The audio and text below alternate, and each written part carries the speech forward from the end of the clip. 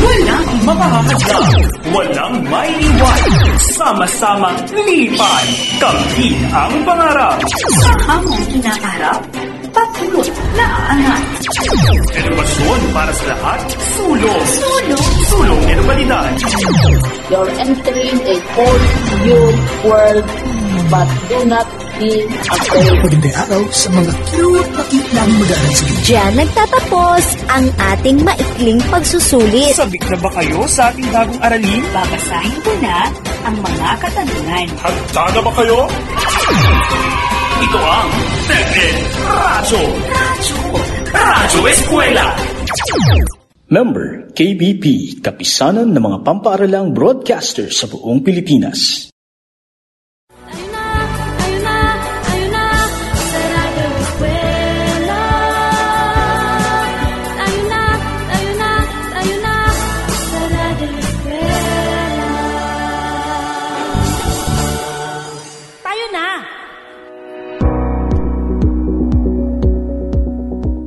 Hello, my dear grade 12 learners. Have a wonderful day. We are glad to have you here in our school on the air. We are delighted to have another learning episode with you in our subject, creative writing. We expect you to be with us in another productive and meaningful experience as we discuss a new topic today. This is your radio host, Arison Paul Florentino from the Division of Cagayan. No matter how much we love to see each other face to face, we can't have it right now because of this pandemic. Therefore, we encourage you to stay home and stay safe and be with us for another learning journey in the comfort of your homes.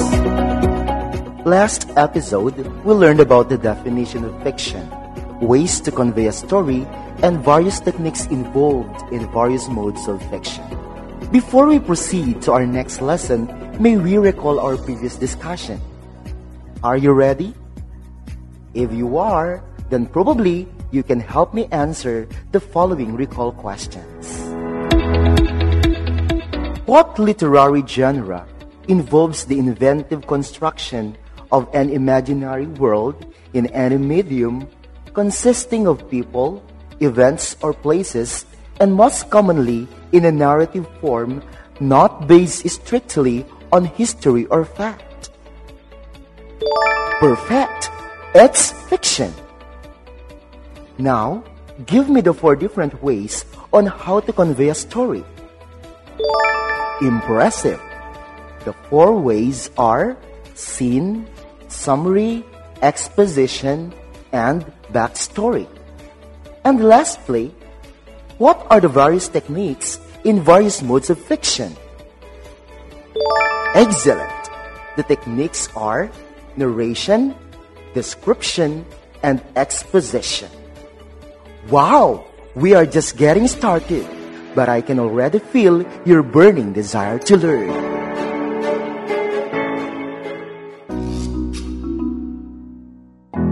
Mare, narinig mo na ba ang tungkol sa online distance learning ng DepEd? Ano ba ito? Ay oo, Mare. Ang online distance learning ay isang pamamaraan kung saan maihahatid ng mga guro ang kaalaman para sa mga anak natin sa tulong ng teknolohiya gaya ng internet, laptop, computer, at cellphone. Ganun ba, Mare? Oo, Mare. Hindi magkakasama at magkakaharap ang mga estudyante at mga guro. Maaaring matuto ang mga bata sa pamamagitan ng online na pagkatuto.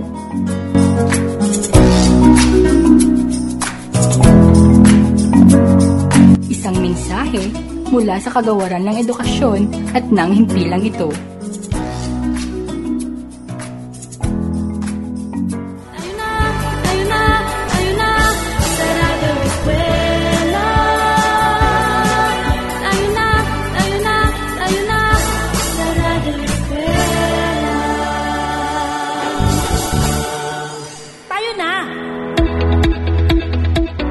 I guess everyone's ready for today's topic, Elements of Fiction.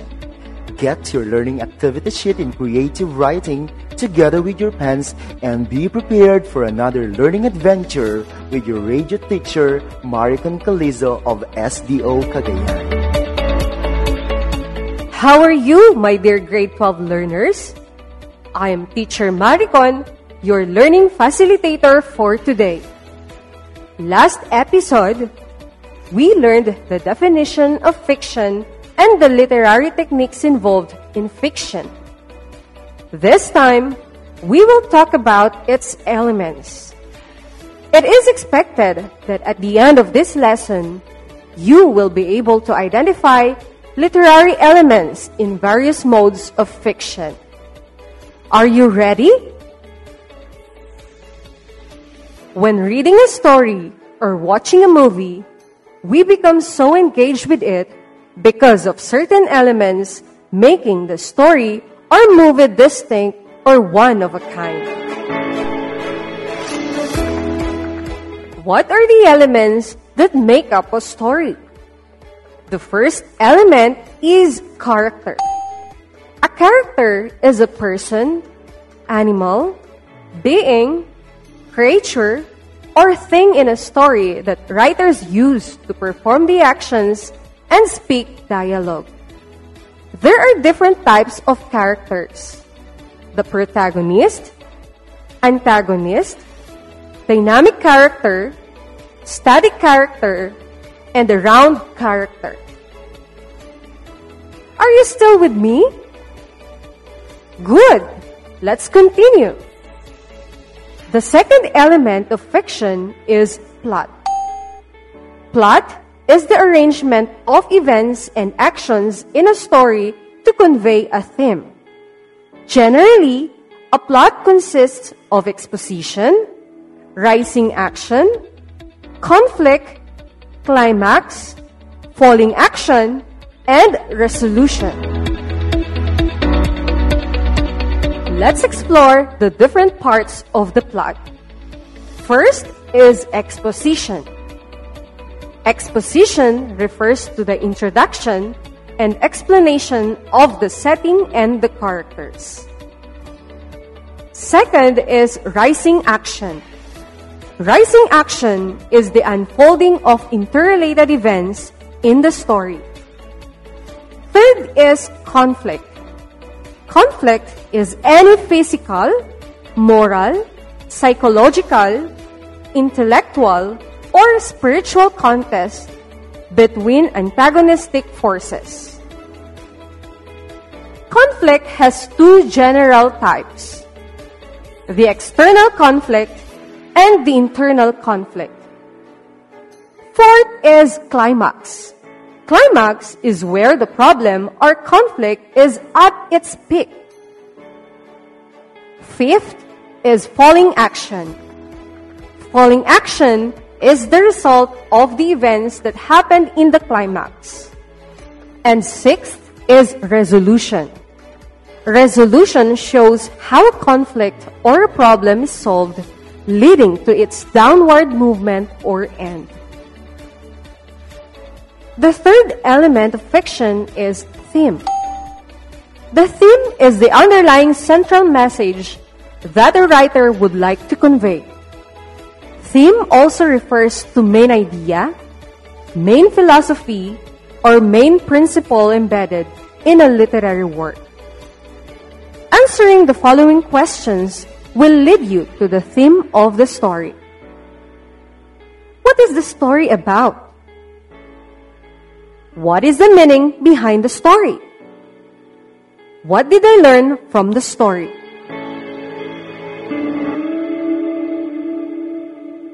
The fourth element of fiction is point of view. Point of view refers to the perspective from which a story is told.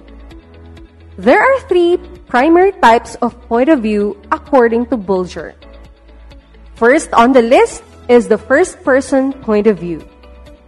In here, the narrator relates his experiences directly through the use of personal pronouns like I, me, we, my, our, mine, ours, myself, and ourselves. Secondly, we have the second-person point of view, which is not very common. In narrating, it uses second-person pronouns like you, your, yours, yourself, and yourselves. Thirdly, the third-person point of view, which uses third-person pronouns like he, his, himself, she, her, herself, their, and themselves, which indicate that the narrator is not a character in the story.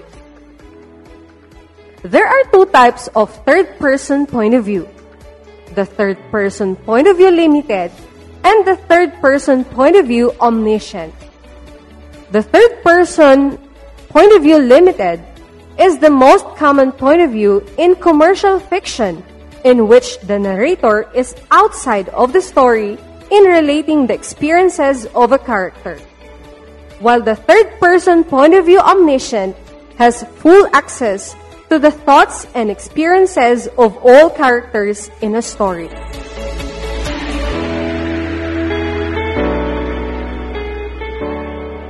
My dear learners, I hope you have learned something new today. Until our next learning episode on creative writing, this has been your radio teacher, Maricon Calizo of SDO Cagayan. Thank you for listening.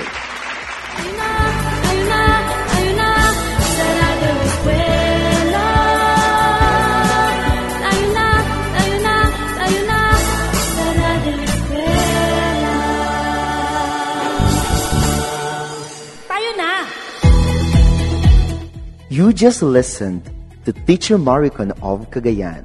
For sure, you learned a lot from her discussion on the elements of fiction. At this point, we will have a summary of today's lesson. Generally, fiction has 4 elements: character, plot, theme, and point of view. The characters give life to the fiction story. The plot serves as backbone of events. The theme provides the central message of the story, and the point of view determines the angle from which the story is told. We could also recall the plot consists of exposition, rising action, conflict, climax, falling action, and resolution. O anak, bakit hindi mo ginagalaw ang pagkain mo? Inay, ayoko po ng ulam. Ang gusto ko po sana ay Chicken Joy at hotdog, kagaya ng mga kalaro ko. Hindi mo ba alam, anak, na ang mga pagkain iyan ay hindi sapat ang sustansyang kailangan ng iyong katawan? Kailangan mo ding kumain ng gulay at prutas, dahil ang mga ito ay nagbibigay ng iba't ibang bitamina upang lumakas ang iyong resistensya. Ganun po ba, Nay? Sige po, kakainin ko na po ang aking pagkain.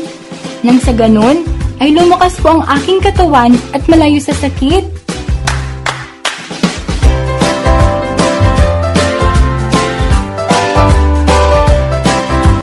Isang paalala mula sa Kagawaran ng Edukasyon at ng himpilang ito.